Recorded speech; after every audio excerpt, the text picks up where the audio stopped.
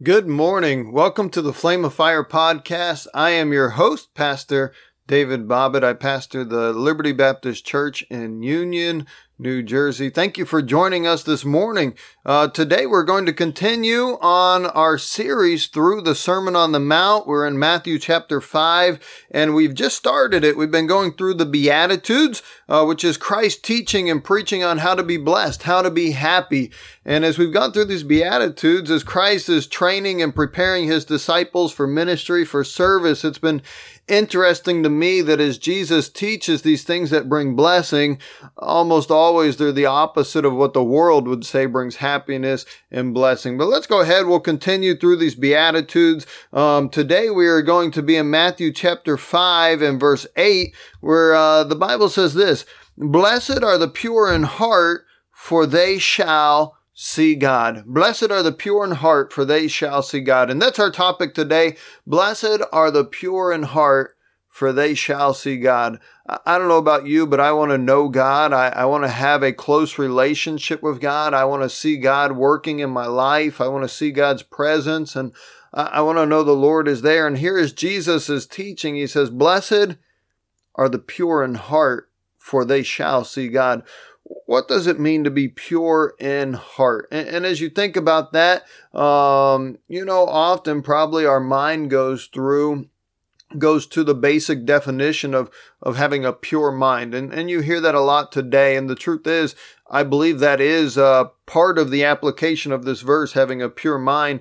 But I don't think that's the entire application of this verse. I think the verse has a much broader application than just talking about having a pure mind or a pure heart as far as thinking clean thoughts. So I looked up what is the definition of pure. And here's what Webster's 1828 dictionary says. It says, pure means to be separate from all external matter. Did you hear that? Separate from all external matter, clear, free from mixture, as pure water, pure clay, pure sand, pure air, pure silver, pure gold. And so what does it mean to be pure? It's separate from all external matter. And here Jesus says, blessed are the pure in heart, for they shall see God. And I believe what Jesus is teaching here is that our heart is to be holy God's. In Deuteronomy chapter 10 and verse 12, the great commandment, as Jesus is speaking to the lawyer one day, and they say, what is the great commandment? He says, he refers back to Deuteronomy in chapter 10 and verse 12, and he says, and now Israel, what doth the Lord God require of thee, but to fear the Lord thy God, to walk in all his ways, and to love him, and to serve the Lord thy God. Now notice this, with all thy heart and with all thy soul. What was he saying? Have a pure heart towards God, to love and to serve God completely without any external matter. And so our heart ought to be wholly dedicated to the Lord. It ought to be wholly given to God, to have a pure heart. I think we have too much going on in our lives in this day and age we live in.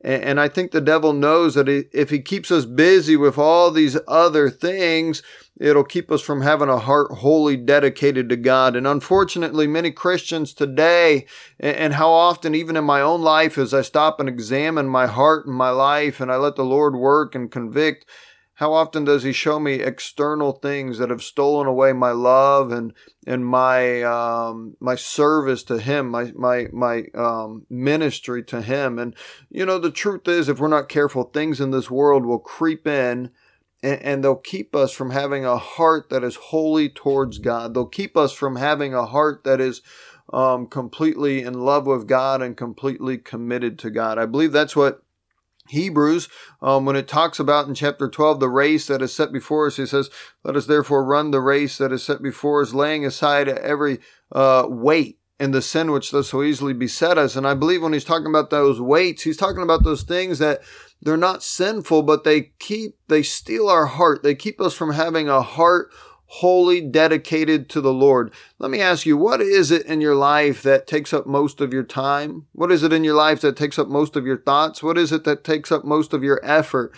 Is most of your time, your thought, your effort spent on God and His things, or is it spent on some other thing in this world? Blessed are the pure in heart, for they shall see God. I love the story of Caleb and Joshua. Of course, you know, they sent, when they were coming to the promised land the first time, they sent in 12 spies, and 10 came back and gave an evil report and said, man, we can't do it. There's no way we could take the land. There's giants there. There's walls that are impenetrable. There's too strong of armies. Oh, but 2 men came back, Caleb and Joshua, and they said, we can do it. God is before us. The land is a land of milk and honey, and let's go forward. Now in Numbers, as God is talking about Caleb and Joshua, this is what he says about Caleb and Joshua. He says, he's talking about everybody over 20 who will not be going into the land. And then in Numbers chapter 32 and verse 12, he says this, save Caleb, the son of Jephunneh, the Kenizzite, and Joshua, the son of Nun, for they have wholly followed the Lord. There was no compromise with them. They wholly followed the Lord. There weren't other things to steal their love and their desire. They wholly followed the Lord. And even Caleb is an old man. I love it. An 85-year-old man. He was still seeking to do what the Lord wanted him to do. And he was came to Joshua and he said, give me that mountain that the Lord promised me. He still wanted the will of the Lord in his life as an older man. He wholly followed the Lord. Let me ask you today, what sits on the throne of your heart? Are you wholly following the Lord? Or are there other things that get in the way? Are there other things that sidetrack us? And this happens. This is something we probably need to examine on a daily basis. If I'm to love the Lord with all my heart, then Proverbs chapter 4 probably ought to be at the forefront there, where it says, keep thy heart with all diligence, for out of it are the issues of life. And if my heart is to wholly be the Lord, then probably my full-time job ought to be to guard and to keep my heart, because things are always trying to creep in. Things are always trying to steal our heart. As Absalom stole the heart of the people from David, the devil's always working to steal our heart from the Lord Jesus. And so let's examine ourselves today. Blessed are the pure in heart, for they shall see God. Pure means separate from all external matter.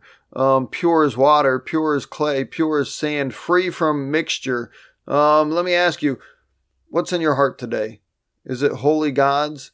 Or are there some things that sidetrack you? Is there a relationship that's come between you and God? Is there a hobby that has come between you and God? Is there a job, or is money? What is it that's come between you and God? Or is your heart wholly given to the Lord? Blessed, Matthew chapter 5, verse 8, blessed are the pure in heart, for they shall see God. Let's pray today. Lord, we sure love you. Father, thank you for the opportunity we have to read your word, Lord, and to learn from it. But Lord, help us to do more than just be hearers of the word and just to have a head knowledge of it. Father, I pray that we would apply it to our life today. Lord, how often do the things of this world creep in and steal our love? And Lord, help us to have a pure heart, a heart that's wholly dedicated to you, that's wholly following after you, that wholly loves you.